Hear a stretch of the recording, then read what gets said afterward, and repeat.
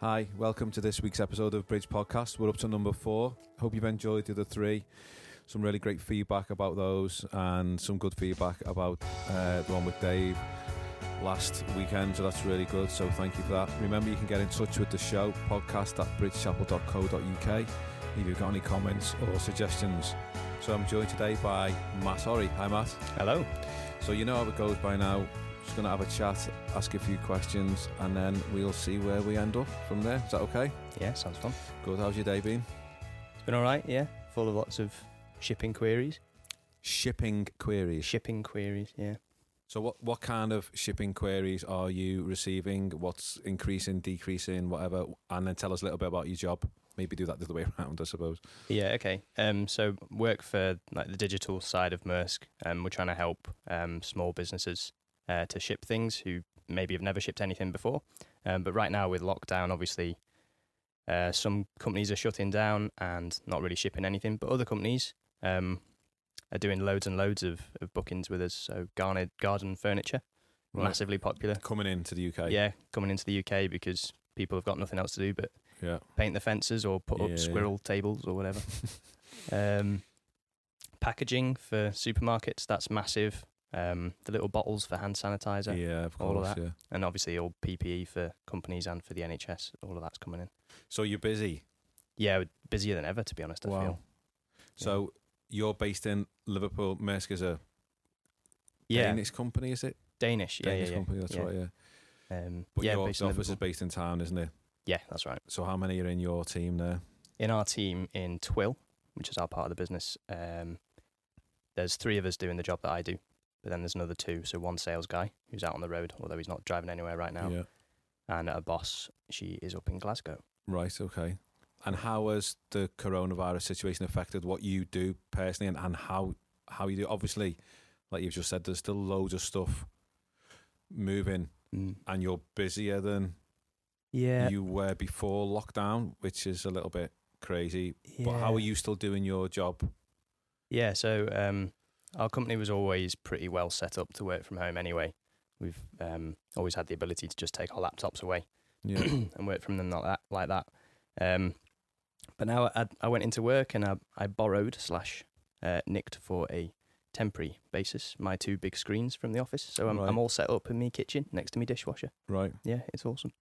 So Okay. just doing exactly the same thing. Yeah. Literally nothing's changed, just the location. So do you think, is it possible that when this is over, that might be the way you continue to work, or will you definitely be going back to the office? Yeah, I'd really hope that. I think it's going to change nationally, isn't it? But I really hope that we can kind of prove to everyone that we can do our job and therefore, get a bit of that flexibility. And do a bit of homework in Yeah, I and a think bit that'd of be- office. That'd be really good to have that flexibility around. It'd take 2 hours out of your day every day, which would be nice. Yeah, and then you'd have 2 hours, from the company point of view, extra Yeah. productivity, I guess. So it does make sense for them, yeah. Interesting. So how did you get into that? Completely unintentionally. So some of you may remember a student who came here called Sam Kingston. Right. Whenever I mention him to Bill remembers him for his good left foot on the footy pitch. All right. Yeah, so Sam, if you're listening, it was your fault. So he Right. knew there was a job going at Maersk 4 years ago, and I applied because I was unemployed at the time. And yeah, the rest is history. Yeah, So you're not from Liverpool? No. Okay, so clearly, yeah. let's go down that path a little bit. Tell us a little bit about, your history, where you're from, where you grew up, family, that kind of stuff. Yeah. So I'm originally from Nottingham, in the Midlands, from a little, I don't know what you call it, suburb, village of Nottingham called Towton. And I grew up there with me mum and my dad. I'm the eldest of 3 kids. I've got a sister called Lydia and a brother called Isaac. Okay. Yeah, so that's the family And were you a situation. church-going family? Was church a part of your family life? Yeah. Yeah, so we always went to a church called Stapleford Baptist, which was just in like the next town, really, just up the road. In many ways, actually, similar to Garston, I was thinking about this. Kind of really boomed economically in kind of the 19th century around the mills and things. For Mhm. Garston, it was the ports, but there it was the mills. And then kind of through the 20th century, kind of more into decline and things, especially around 70s and 80s. So it's like a normal Midlands working class town, and we went to Stapleford Baptist Church right in the middle of Stapleford. And is that a walk, a drive from where you were? Yeah, it was about a 5-minute drive. Okay. Yeah, so that's where my mum and dad actually met when he came to uni in Nottingham. From a village called Mobley in Cheshire, just near Knutsford. Okay, so he's from kind of these ways-ish. Yeah. Right, And okay. I like to say I'm an honorary Scouser anyway, because my grandma and granddad were from Huyton on my mum's side. Okay. Yeah. My mum was born in Warrington. So I've always had this northwestern Northwest. link, but somehow ended up in the Midlands, yeah. So church is part of your life. You're the oldest of 3. Mm-hmm. What's the age gaps between you guys? 2 years between me and Lydia, my sister. So I'm 26, so she'll be 24. Good maths. Sharp. And yeah. Should be in shipping. Yeah. And then 6 years between me and my brother. So he's getting on for 21 now. Okay. Yeah. And did you go to the same school? Did you go to different schools? Yeah, same school. Oh. Mixed school just at the top of the hill. Did your younger siblings always get compared to you?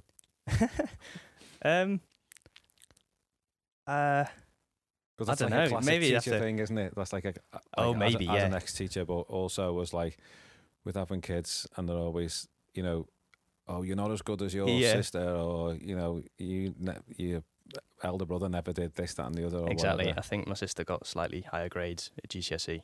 than you. Yeah, which I think was noted by the teachers that taught both of us. Okay. Yeah.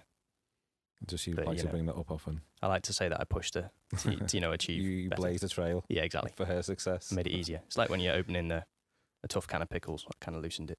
Oh yeah, right. Yeah, you pass it over. Yeah. That's Yeah, it. I did the hard work bit. Yeah, Yeah. exactly. Interesting. So, tell us about the church and your experience of going along. And lots of folk will talk about being in a church family, going along to church. Mm. You're going to become you could be a Christian. You could say you're a Christian anyway without, personal experience or whatever. So, talk to us a little bit about the challenges of that, expectations maybe, and then when you came to faith personally. Yeah.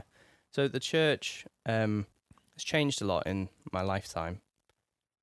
When I was growing up there, I'd say you probably have a steady congregation in the mornings of maybe 100, 120. Mm-hmm. At that point, it was traditional kind of Baptist church setup.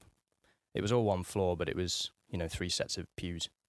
Right, okay. Just to give you a sense of the building. So it's a church building. Yeah. Yeah. Yeah, built in late 1800s, I think. So yeah, it was always relatively full. I think when I was a kid, and there was a lot of kids around. And then I think the way, I could be wrong about this, but I think the way it happened was we started in Nottingham, had lots of bigger churches kind of start up in the city. So names you'd recognise, I think, like Trent Vineyard and Beeston Free. Okay. And I think this has happened in many cities in the UK. With increased mobility, people can easily jump in the car, can't they, for 10, 20 minutes? Yeah. To a bigger church. And I think that kind of effect happened in Nottingham, and it sucked people out from the suburbs like Stapleford. Okay. To go to church, in these bigger. I'm not saying that's a bad thing at all. So, but there was a bit of a decline. Yeah, in numbers. definitely a decline in numbers. Right. And our pastor left for a time, so it was left for 6 years with only the elders running it and doing all the preaching and teaching and pastoring. Then we eventually had a new pastor called Jason. He came along kind of when I was a teenager. And that was really good. He's had a long, hard slog. Is he still there now? Yeah, still there now, but Wow. things have So changed it's a about 10 lot. years or so then, I guess, that Yeah. he's been there. Yeah, and I think you're really starting to see the fruit there now, which is brilliant. There's been baptisms recently as well, and the church is growing again, which is really nice to see. And I'm thankful to God that Jason's seen some of the fruit of his efforts there. But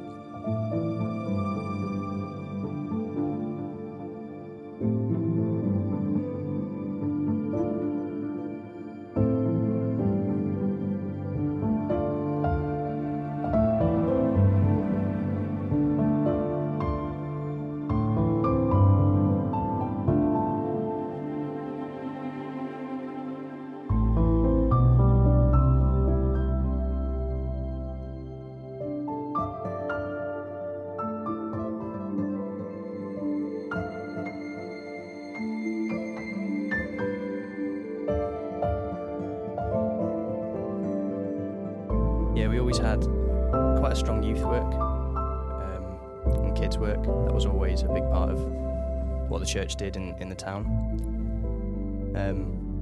So we had it a bit like here in Bridge. We had it right from age 4 up to 18, actually.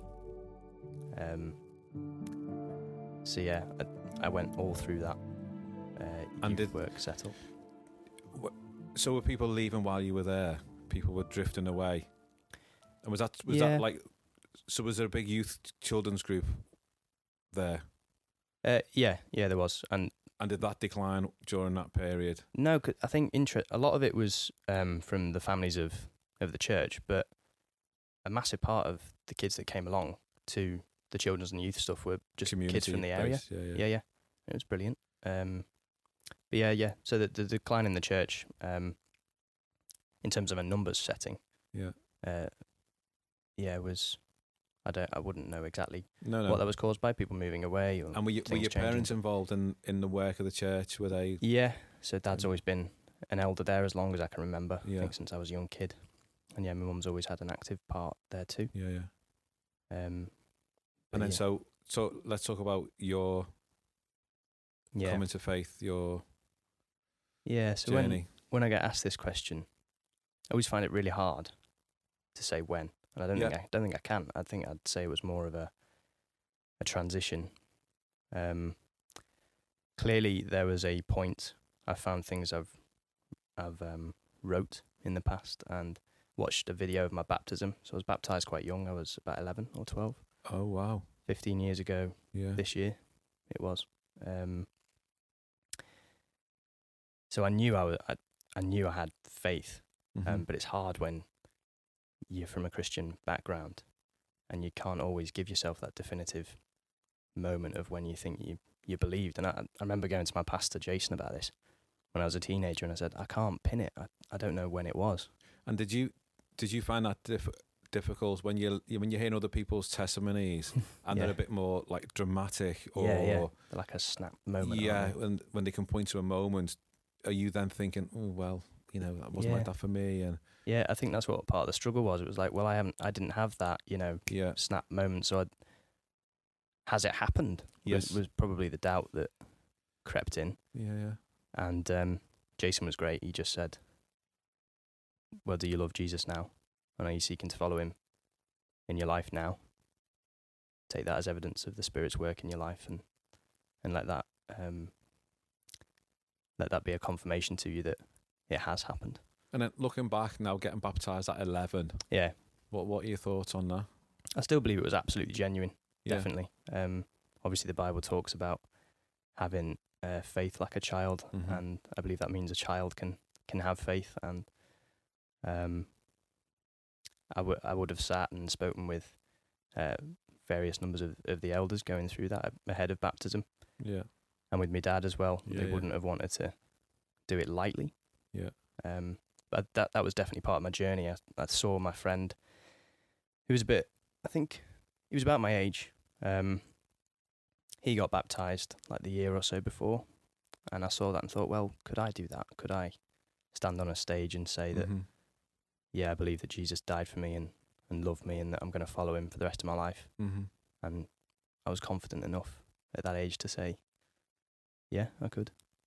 Of course, looking back over your teenage years, I think there was a time when it really picked up and kicked off, and when things start to change in your life and the world changes around you and your friends start to change, you then think, well, am I going to stick to this now? So let's maybe fast forward a little bit to that time. So a couple of people who've been on have talked about events or circumstances happening that brought them to a point where they were like, whoa, hang on. I don't know if we chatted with Mark about nominalism. I don't want to keep going over the same thing, but it is very easy, especially in a Christian family who are going to church. Your dad's an elder, your mum's involved. It is very easy to be like, yeah, I'm a Christian, but there's to never have that like personal experience, and then that decision to say, no, I'm going to live for Christ. So when did that happen, and what did that look like for you? Yeah, again, it's really hard for me to put a definitive experience or moment on that. But a huge part of it was the youth work that I was involved in. So I was, we had the group for kind of, I think it was 14 to 18-year-olds. It was called Text, Oh, wow. TXT. So we had incredible Wow, naming. cool. Yeah, oh yeah. I think it was called that because they just used to text around to work out when they were meeting up. Yeah. So it just became known as Text. Right. Terrible, but you know, Awful. has a context. I'm behind glad it. you said it was terrible. But yeah, as terrible as the name was, the group was an incredible part of my story, and I would probably say of many others as well. Mhm. And So what did it look Yeah. like? Text. You know what happened? Yeah. When did it happen? Who Friday was nights. there? Yeah. Friday nights, 7:30 till 9:30 kind of thing. exactly. Yeah. Yeah, 7:30 till 9:30. Some games. Some games, often kind of made up on a whim. Yeah. Some girls. There were girls involved. Yeah. Yeah. There were also, And then some talks. kebabs. Well, There's a okay. kebab shop down the corner, so that made an entrance every now and again. Right. Yeah, but we used to do it in small groups, so we didn't do talks. We used to, with our lads group would go up to the library, and Okay. And how many we talking about were there on a Friday night? How many youth in Text? you could have anywhere between, depending on the night, 10 Yeah. and 30 maybe. Yeah. That was incredibly important definitely in my journey because The smaller numbers.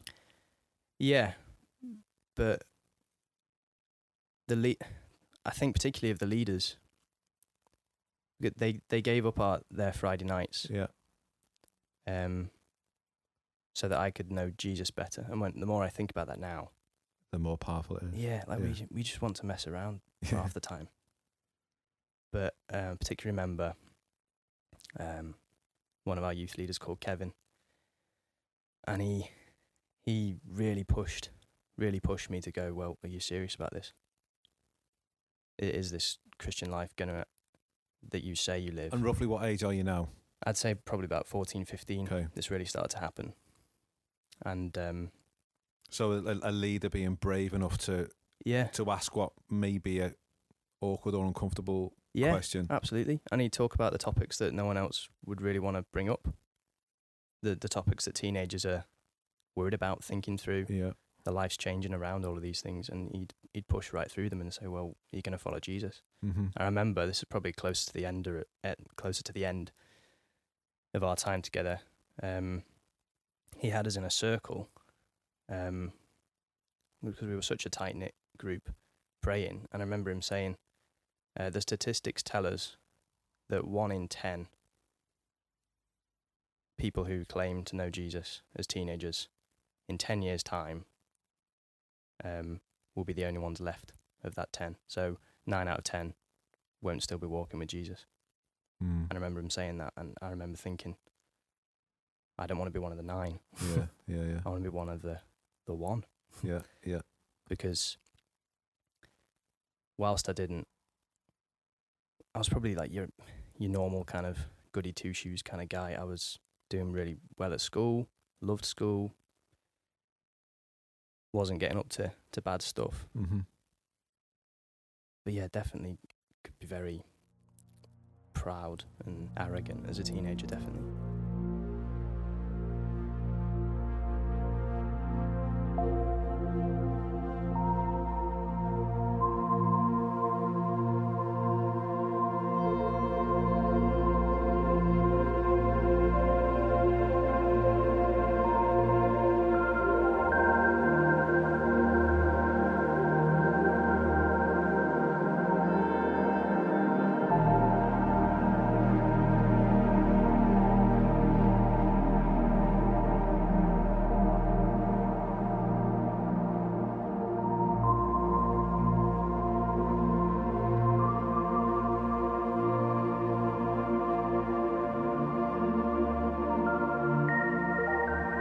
But that's when it really started to kind of hit that So what kind of broke that down? You thinking about it now?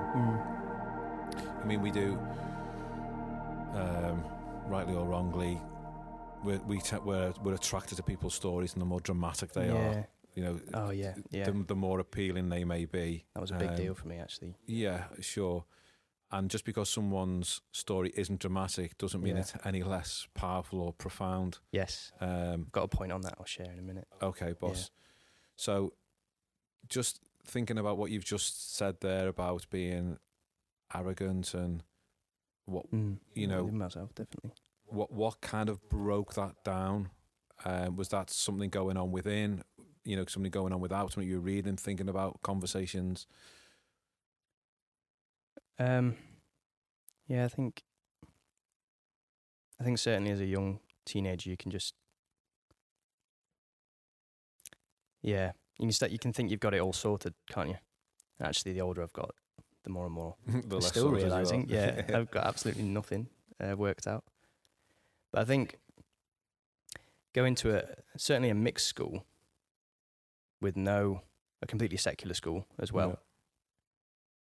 and kind of in my mid-teenage years, definitely through into sixth form, that's when it really became acute to me, was how if Jesus is calling me to live the way he wants me to live, that is increasingly different from how my friends want me to live. Around. Yeah. And that, I think one of the things Kevin helped me to do was realise that actually, even though the world's going one way, it's not the way that I want to be going. It's not the way to the most joy. It's not the way to eternal life. It's not the way to knowing Jesus. It's not the way to others knowing that and being saved. Yeah. It's interesting, actually, because Dave talked last week about when he came to uni at Liverpool, the culture shock of the rugby club. Of the rugby, sure. And him very quickly realising, hang on, that's not where I want to go if I'm going to pursue Christ. So it's interesting you're having a similar experience, albeit a little bit younger, but not far off. Yeah, and it really kicked off Kevin again. He pushed me to go on my first beach mission with UBM, which I did, and what I found there was, because the church was shrinking. Where did you go, your first one? In St Ives. Okay. Many things happened that first year. Because the church was shrinking back home, there weren't many people my age that really loved Jesus and wanted to share him with others. Certainly felt like that. But here on Beach Mission, there's all these Christians from different places who are all great people and love Jesus and want to share him with others. And that just, that gave me such a boost. Yeah. And then the week straight after going on that beach mission, I went on a trip to Switzerland with the Scouts for 2 weeks, and there wasn't a single Christian there. And it felt like going right from the mountaintop to the bottom of the valley. So a huge contrast. Yeah. Hugely different context and situations. Yeah. And then going back into sixth form, still going on beach missions in the summer and things like that. So this first beach mission, how old were you? Is that like 16? Yeah, 16 I was. So as soon as you were old enough, you went 16. Yeah. That summer, so summer after GCSEs. It was year 11, end of year 11. So you go to St Ives, you have that like incredible experience. Yeah. You come back to sixth form, studying. What A levels you doing? Oh, what did I do? I did history, because that was my degree. I did philosophy and ethics, politics and English language. Right, okay. Yeah. So tell us about the sixth form culture, because that's a different change, isn't it? Where massively. You know, things are happening all over the place, and then you're starting to think about uni and all that kind of stuff. Yeah. So I think that is a time of life, isn't it, where people are trying to work out who am I and what am I going to do. And that was a time when being a Christian actually really started to affect my friendships a bit more. And your choices, I guess. Yeah, because the new thing was alcohol and house parties. And did you see how smashed that person was the other night? Yeah. did you hear this story about that person or this bit of gossip? And wow, what an onslaught that is to a young Christian's head. And I remember not wanting to go and do the same things, not because that was the rules and that's not what a Christian does, but because I didn't want to. And I saw and knew enough to know that that's not what I wanted out of life, and that by living another way, that would match what I was trying to tell my friends about the gospel. Spurgeon talks about it as in a book I've been reading recently again. He says when your lips and your life agree, that's when the gospel can make such an impact. So that's quite tough, isn't it, at that age? So 16, 17, you're then making decisions that are going to be unpopular, I guess, or, odd in a lot of people's minds. So just talk a little bit about how making those decisions impacted.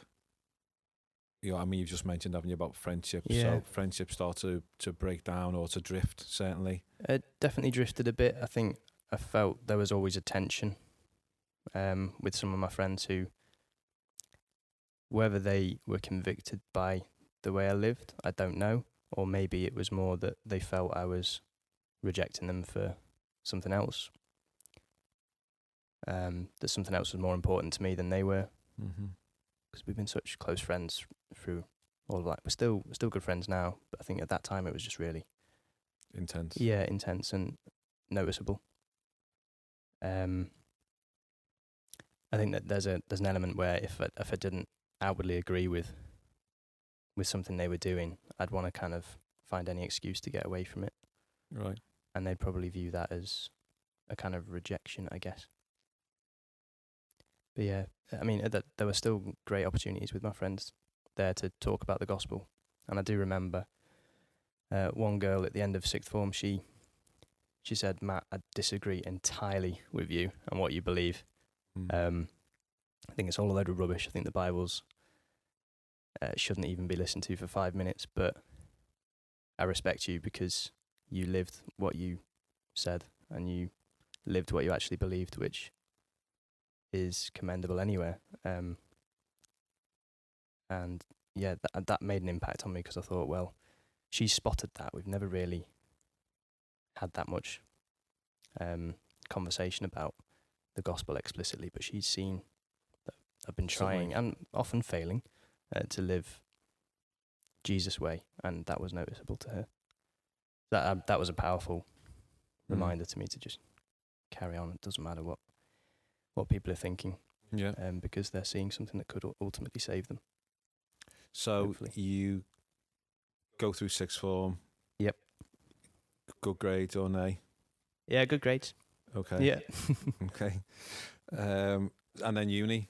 Yeah. So while was Liverpool a choice? So Dave was saying that he, I think you have listened, but Liverpool wasn't a choice. Liverpool was where he ended up having to come, and then that amazing picture of him just arriving at Lime Station on his own. And I was listening to that this morning. What do we now? So why Liverpool? Did you pick Liverpool? Was Liverpool a deliberate choice, or? Something's happened here, Ian. Because I didn't go to Liverpool uni. I went to York.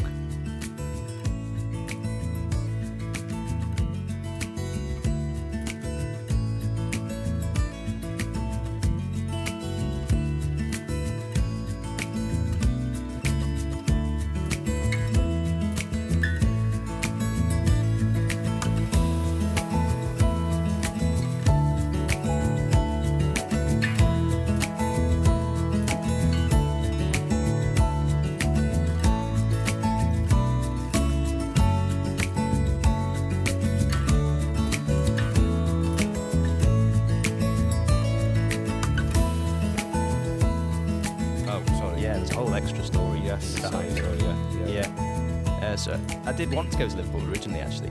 So was that Liverpool University one of your choices? It was in my choices, yeah. And it was my top choice for a long time, partly because my first beach mission when I was 16 actually met Hannah. That's where we met. In St. Ives? In St. Ives, yeah. Right. On our my first beach team. So by that point we were going out, long distance, and part of the thought was So that relationship started on that kinda first not on the beach mission. Well, it couldn't obviously. start on the beach mission No, because of Rule 2, obviously. Yeah, absolutely. Must be obeyed at all times. Yes, absolutely. However, UBM has become known as United Beach Marriages. Okay, Yeah. right. But no, Well, you're stacking up that statistic. yeah, I'm one of them. Yeah, so Liverpool was on the options because it would have made it Because really Hannah easy was to here. see Yeah, Hannah when she came home from her course in Birmingham, yeah. and the course was really good there as well. But went to see York and just loved it, to be honest. Loved it, and everything kind of. There was no reason that I couldn't, and I saw the CU was incredibly active there, and I had friends I knew from beach missions there in the churches that were around. So a lot kind of seemed to my young mind to kind of stack up in the right way. Yeah, that was the place for you to be. Yeah, it's certainly how it felt. And I loved it, and I just loved the campus and the course and all of that. And you did history, you said. Yeah, I did, yeah. Yeah. Yeah, that was really good. And I loved my time at uni. Incredible 3 years. Yeah. And then, so you get a degree. Mm-hmm. I'm guessing you do okay in that. Yeah, did pretty well. Yeah. Yeah. And then, what happens next? Yeah, so the time in uni was really good just as a Christian. The stuff I was involved in, the stuff I was seeing. Part of the CU and on the executive team for that. With a group of Christians all broadly different from each other. Yeah. But all united in the gospel. And we all had different ideas on secondary things. Some of us were still trying to work all that stuff out. Yeah. But we were all united in reaching other students for Jesus. And I think back, it was just such an encouraging time. And a great thing to be involved with, that I've taken a lot of lessons from. And really learnt from. And it was there that someone reminded me, just going back to your earlier point about not having the most dramatic or incredible, conversion story. Yeah. Because obviously I'd hear stories of, I met a guy from California who was in like a drug cartel, and he went to church to shoot a guy who had insulted his mother, but became a Christian in the service. I hear stories like that, and then you're like, wow, what happened with me? Like, yeah. And someone reminded me there, while I was at uni, that actually you should view the fact that you grew up in a Christian family with a solid church who loved you and wanted to encourage you on and push you towards knowing Jesus more and more. You should view that as an incredible act of kindness and grace on God's part. Mm-hmm. And you might say wow to all these incredible stories of testimony, and you should. But equally say, wow, God's grace is amazing, God's kindness is amazing that he's... And I guess that's easier now looking back on it than it is kind of at the time. Yeah, definitely. But yeah, so finished the degree and was engaged by that point. Right. So did my third year. Me and Hannah were engaged. Hannah had already finished uni and had a job. And we got married in 2015. And that's when I moved to Liverpool. Okay. Yeah. Without a job at that point? Well, so I managed to... This is weird. I managed to get a job, a graduate scheme thing with a construction company. And then just got back from honeymoon, like 2 days after, they rang me up and said, oh, the job's not there anymore. We've pulled the funding for it. So I was stuck then because I just got married, just moved to a new city, and we were renting. Yeah. Well, taking on responsibility, yeah. financial responsibilities. Yeah. And suddenly, kind of the job's gone. So, the one thing that I knew was in my head in the future that gave me some structure to what I was going to be doing in Liverpool had kind of gone. So that kicked off 9 months of being unemployed. And Hannah kind of shouldering all the the kind of financial responsibility, I guess. And what was that like for you? Yeah, that was really hard. Mm. Hannah would often come in and find me just quite down, just in a bad mood. That lack of structure, and the fact that I'd always had stuff to get me teeth into right through from school to the end of uni. Suddenly there's nothing. Yeah, and you lose your sense of purpose a little bit. And that was a really important time for me to actually learn from that my purpose wasn't defined in what I was doing or what I felt I was doing that was productive or successful. But looking back on it now, I'm glad it happened. Looking back on it. things you learned. Yeah, definitely so much.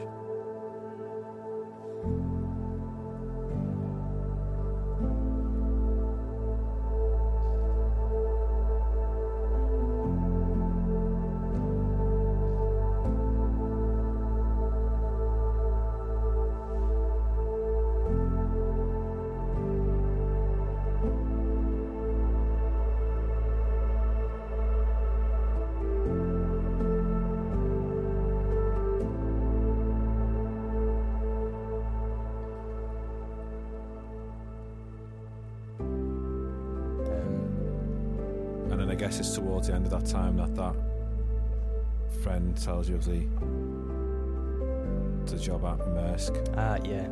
So Les Stamper, if you're out there, thank you, because Les helped get me set up with a job that tided me over for 3 months or so in the Royal and Broad Green hospitals. So I was doing medical records, wheeling all the patient notes around the hospitals for a bit. Yeah. So I did that 3 days a week for a bit, and then Sam sorted me out with the job at Maersk, and that's where I've been for the last 4 years now. Okay, so we'll talk a little bit about the future, but just let's go not too far back, but talk about coming to Liverpool, coming to Bridge. Yeah. Now at the moment, we're currently heading up the Bridge Kids team. Yep. So let's just talk a little bit maybe about coming to Bridge, getting involved, and a little journey from that point of being here to where you are now. Yeah, so we've been... How long have we been here? Here at Bridge, 5 years. So yeah, in that time, got straight stuck into Bridge Kids, because working with kids is always something I'd done. Even back at home in Nottingham, started helping out in the kids' Friday night clubs from about age 14, really, and seeing how it was done. Eventually going on to leading groups, small groups, and helping teach kids the Bible. So that was an obvious place for me to start once we came to Bridge. What was it like coming into Bridge Kids, which is pretty mad, Yeah, compared to what you'd grown up with? What were your initial thoughts? Nuts. Yeah. Definitely nuts. There was way more kids than I was ever used to. Yeah.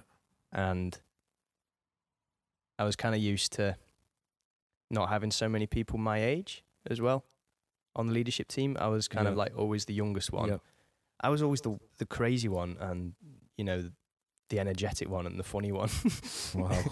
So it was quite hard turning up here, and obviously there's all these guys my age and even younger leading the kids who are way funnier and way more energetic, way more ideas.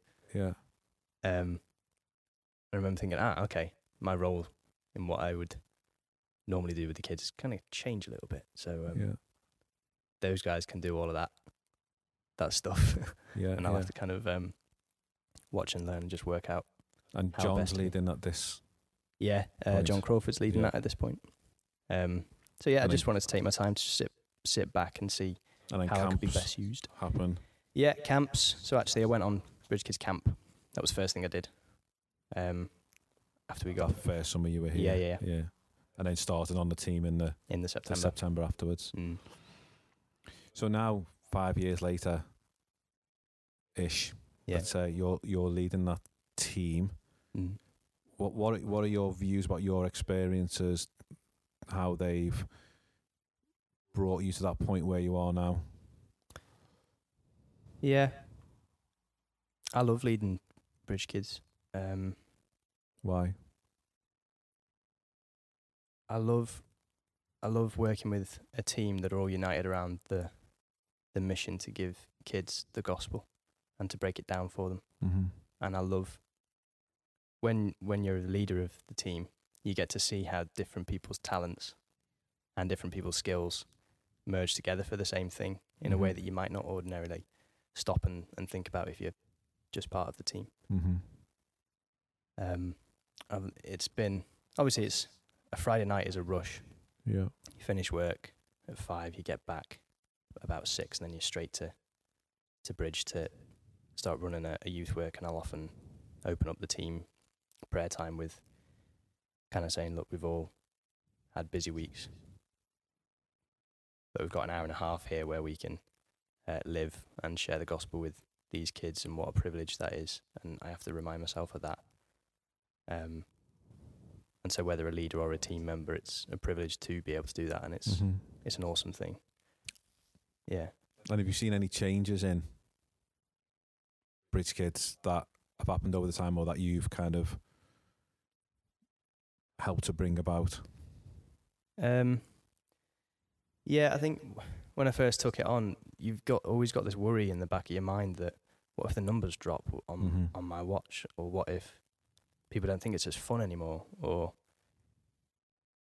all these kind of slightly irrational things start swirling around in your head. In terms of changes, I don't know. We've introduced a banjolele. Does that count as a change? No, I've always wanted to make sure we can still have as much fun with these kids and make sure it's not like school for them. Like they've got more freedom, but they're still hearing the gospel incredibly clearly. And a lot of the work that we've done kind of together in trying to firm up what we're teaching on a Friday night, really thinking carefully about the words we use and how, even the act of holding the Bible when we're doing a story, I think it's really important. And I think generally our whole team's on board, and we want to improve that and want to make that more solid, because God promises, doesn't he, in his word, that when his word goes out, there's a result from that. Yeah.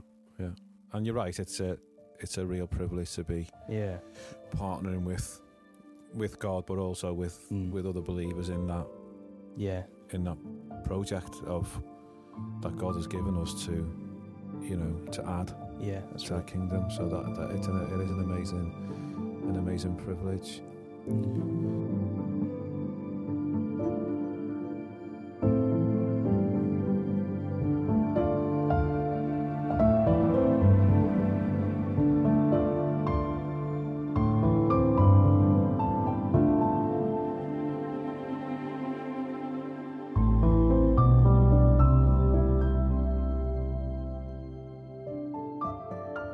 Let's think a little bit further forward, maybe how you see things panning out for you, your hopes, dreams, ambitions, that kind of stuff.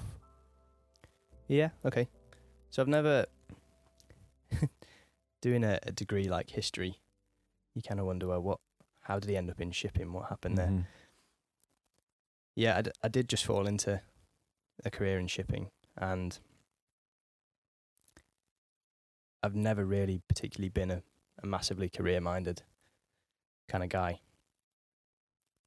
And partly that's because I've never really known exactly in a secular vocational work sense what exactly I'd like to do, but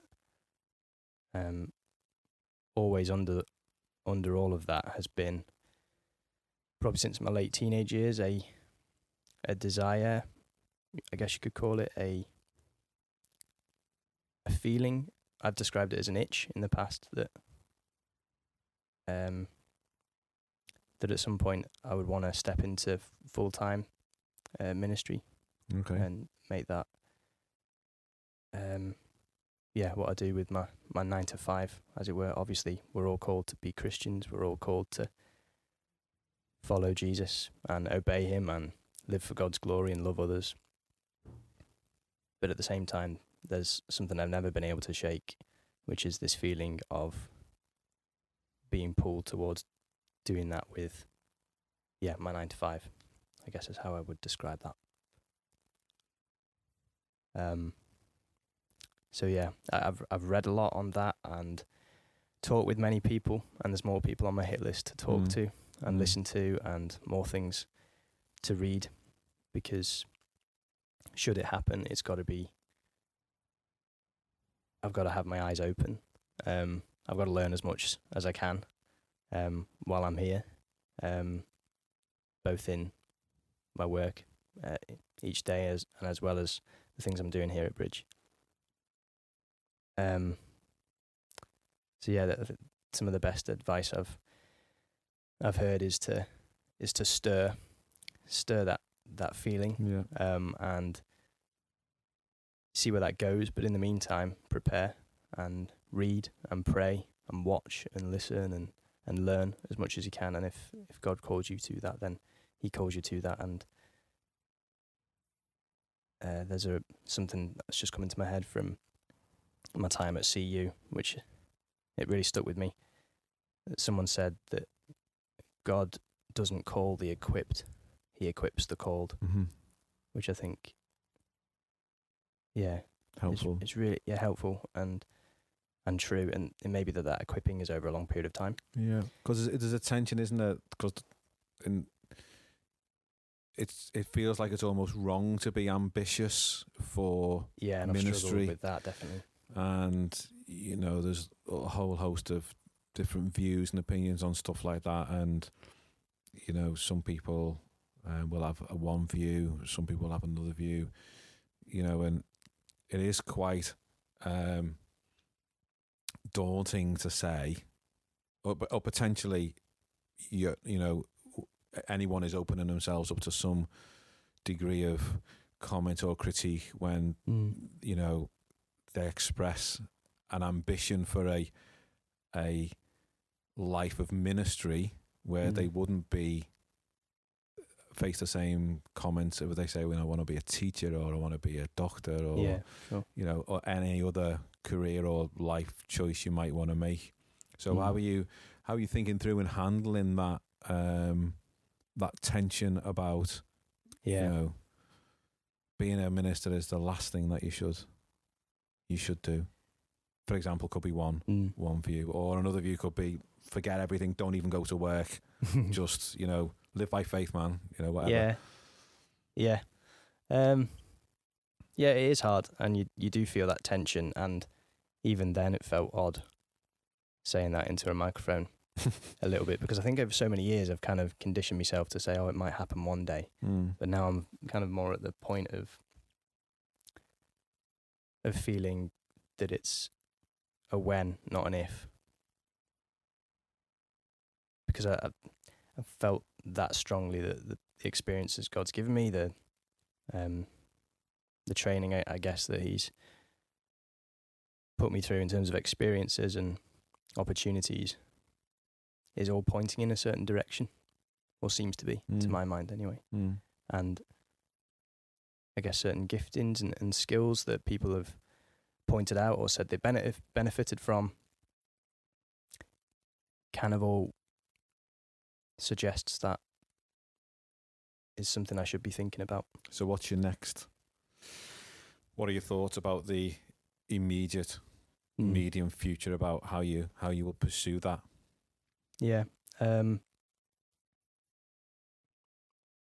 Again, like I said earlier, stirring in that, and I think it was John Piper. He talks about, you put these feelings, you put God's word, you put your prayers, you put them all into a pot and you stir and you wait. So for me now, I feel that it's waiting on the opportunity that will come along, because I don't believe that it's necessarily right to just create an opportunity for yourself, or just go on a job site and look for them the way that you would. Sure. But there's another tension there, isn't there, between passively waiting for something to happen and then pushing doors is the phrase that's used, isn't it? I think we've alluded to this in different conversations, but the whole idea of God's will and purpose for your life is something that we could obviously spend a lot of time talking about. But the idea, as we chatted with Dave about, you know, God's given you a brain, he's given you his word, he's given you people to speak to. And we're all in that same situation where we make the best decision we can with the information and whatever else we've got right now. Yeah, and they've been helpful, actually, the way that's come up in the last 2 podcasts that I've been listening to, because, I think that's right. So how is that informing what you're doing or looking to do? And then what could people pray for? Yeah. So yeah, I think that's right. I think when you recognise you've had those feelings for a long time, that sense, that itch, as I often try and describe it to people, and then is that matched with potentially the ability to serve in some capacity in a full-time ministry? Well, some would say yes, there's certain competencies there that could be used in some regard in the future. And so you put those kind of things together and say, well, they shape up to kind of suggest that this certainly is possible in the future. And so what I've been doing really now is speaking with as many people as possible, and then, you know, praying with people and exploring where those conversations will go, really. Yeah. Okay. Cool. That's cool. So let's move on then to what you're reading, what you find encouraging, anything, you know, what's, you know, your daily devotion kind of process. Everyone has different things, like listen to podcasts, you know, doing whatever. What works for Matt Horry? Loads of a mix of all of those, really. I mean, since I was a teenager, certainly through the 6th form, you know, at a time when it was really intense in like a friendship sense. My friends who weren't Christians that we discussed earlier, it was massively helpful for me to have that disciplined time in the morning. And that was a time that I really kind of took off for me. And I know it doesn't work every time for everyone like that. And definitely with a busy life, and the busier it's got, I've struggled to find that time sometimes in the mornings. But that is when I like to do it, because it really sets the day off in a good way. But and what have you found useful in that? Yeah, any particular resources that you'd recommend or say would go bad, indifferent? Yeah, so normally what I would just do is get my Bible. Okay. That's my main resource. Yeah. And I'd read something from the Old Testament and something from the New Testament, if I've got time, and then sit and try and pray over those things, apply them to the day, write out a list, maybe keep a list of who or what I've been praying for, just because I'm so terrible at remembering. I'm terrible a lot of the time at praying for other people. So I have to put tools and things in place to reminders to pop up on my phone to pray for different things, different people. What me and Hannah have found really useful recently is we've been trying to read the Bible more together, and just make more of an effort to pray together as well. There's an app called Dwell, which is worth looking into, guys. Yeah. Well, we got an church subscription. Free church subscription. Yeah, there's quite a few people joined into that. Yeah, so it was good. Yeah, it's dead helpful. Because I was suspicious of it for a while. Right. I'll tell you why. Because I thought, no, if we're reading the Bible, we should read the Bible, and it's lazy to listen to it on an audiobook. Until I twigged that actually most people originally reading the Bible would have listened to it. Right, yeah, sure. So I thought, what's wrong with an audio Bible? Yeah. So we're currently going through Deuteronomy. Great. We've had the long slog through Leviticus and Numbers recently, so we're love Numbers. Yeah. So that's a good one. Yeah, I mean, there's lots of, like we were saying in previous episodes, there's lots of stuff out there, isn't there, to help you. There's all kinds of apps, you know, Dwell is one, there's loads of others as well. What about books that you've read that you found helpful, or Yeah. Particular Bible passages that you've found have been, you've turned to or you go back to? Yeah. I've been reading recently a book that Hannah got me for Christmas. It's probably lesser known, but it's called Together for the City, which is a book by Hannah's old pastor, actually, in Birmingham, called Neil Powell. Right. And he's partnered with a fella called, another pastor, called John James. And they've written a book about citywide collaboration Between churches. Yeah. And the way they describe it is it's about church planting primarily and being a network of churches that support each other to do that. And they describe it not as planting churches together, but together planting churches. So there's a wide variety of churches in Birmingham, which is the context they're in, all with different views on many different issues, but united in the same gospel. And so they're just sharing their experiences and their wisdom around how other cities, other churches can partner together on the same lines, because the terrifying statistic of it is that something like less than 2% of people in this country are Bible-believing Christians. And although right now, that's true, although right now they reckon up to 25% of the population in lockdown listening incredible, or participating in some form of Christian worship. Yeah, which is something we need to definitely get That's onto, an amazing don't we? increase, isn't it? Yeah.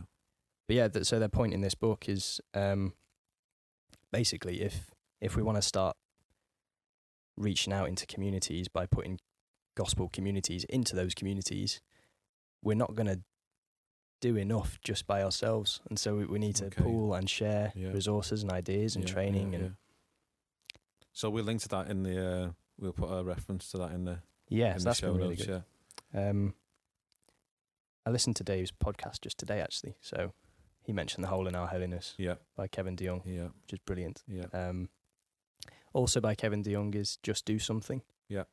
And we've touched on this in a few of the podcasts now, haven't we, about the issue of guidance and God's will. So helpful for me, that book, Just Do Something. And really short as well, which is ideal. But the one I'd probably want to point out that's helped me, again, because it's even shorter than Just Do Something, is The Freedom of Self-Forgetfulness by Tim Keller. Yes. I've not read it, but I've heard of it, Yeah, which in that 9 months or so when I was unemployed, just moved to Liverpool, was really helpful to me, because Tim Keller, in that he says a lot of people these days, especially more than ever, struggle with this issue of self-identity and self-esteem. And the answer to that from the Bible, he says, the gospel answer, is not that we should try and make sure we have better self-esteem. It's not thinking less of yourself to be more humble. It's not doing that. It's not thinking more of yourself to make yourself happier. It's just thinking of yourself less, if that makes sense. So it's taking our eyes off ourselves, taking ourselves out of the courtroom and saying that Christ has justified me and called me free and called me saved. And when God looks at me, he sees the perfection of Jesus. So why do I keep holding myself up to my own standard of perfection? Or punishing myself when I fail to reach what I think I should have done, when God calls me justified and adopted and forgiven, and live out of that freedom, is what he says. And that was so powerful for me at that time, because I was looking for identity found in what I was doing in the 9 to 5 and what I was achieving. And I could do very little in a human sense, but that just reminded me where my identity really is. Colossians 3 verses 1 to 4. Don't sing it. It has always been a favourite. I nearly did. I'll save everyone the agony. Since then you've been raised with Christ. Set your hearts and your minds on things above. But recently as well, in a course that I've been doing, we've been going through Romans. And so I'd encourage anyone listening to read through Romans chapter 12, particularly the first 3 or 4 verses. where it says, therefore, in view of God's mercy and all this awesome theology that Paul's just presented to the readers, adoption, no condemnation, justification in Christ, Gentiles and Jews to be saved through God's gospel. In view of all of that stuff, give your whole self to Christ, live your life as a living sacrifice. And something that was pointed out to me in this course was, what's Paul's aim in the book of Romans is that it's that Gentile and Jew alike, all people basically, be sanctified, be made holy, and are given as an offering to God. So Paul's aim is for us all to live for Christ. Is for us all, to be complete, in complete sacrifice to him. Yeah. And a quote from a preacher on that. I can't remember the guy's name. I just know that the preacher was Scottish and from Aberdeen, and this really stuck with me.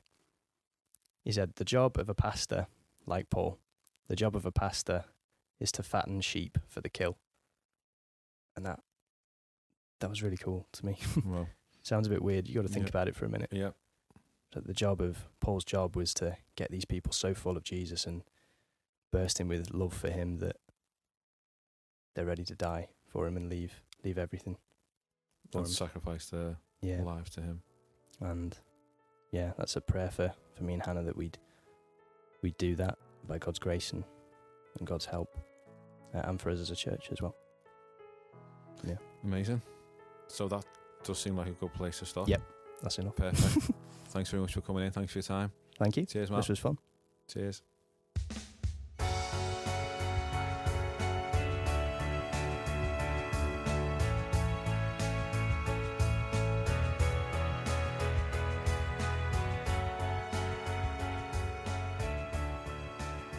Well, thank you so much for listening to this week's episode of the Bridge Podcast.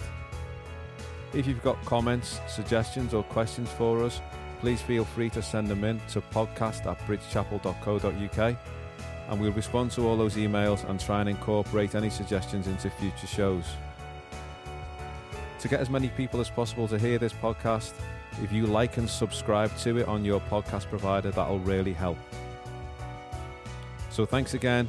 Hope you enjoyed this episode and look forward to you joining us next week on the Bridge Podcast.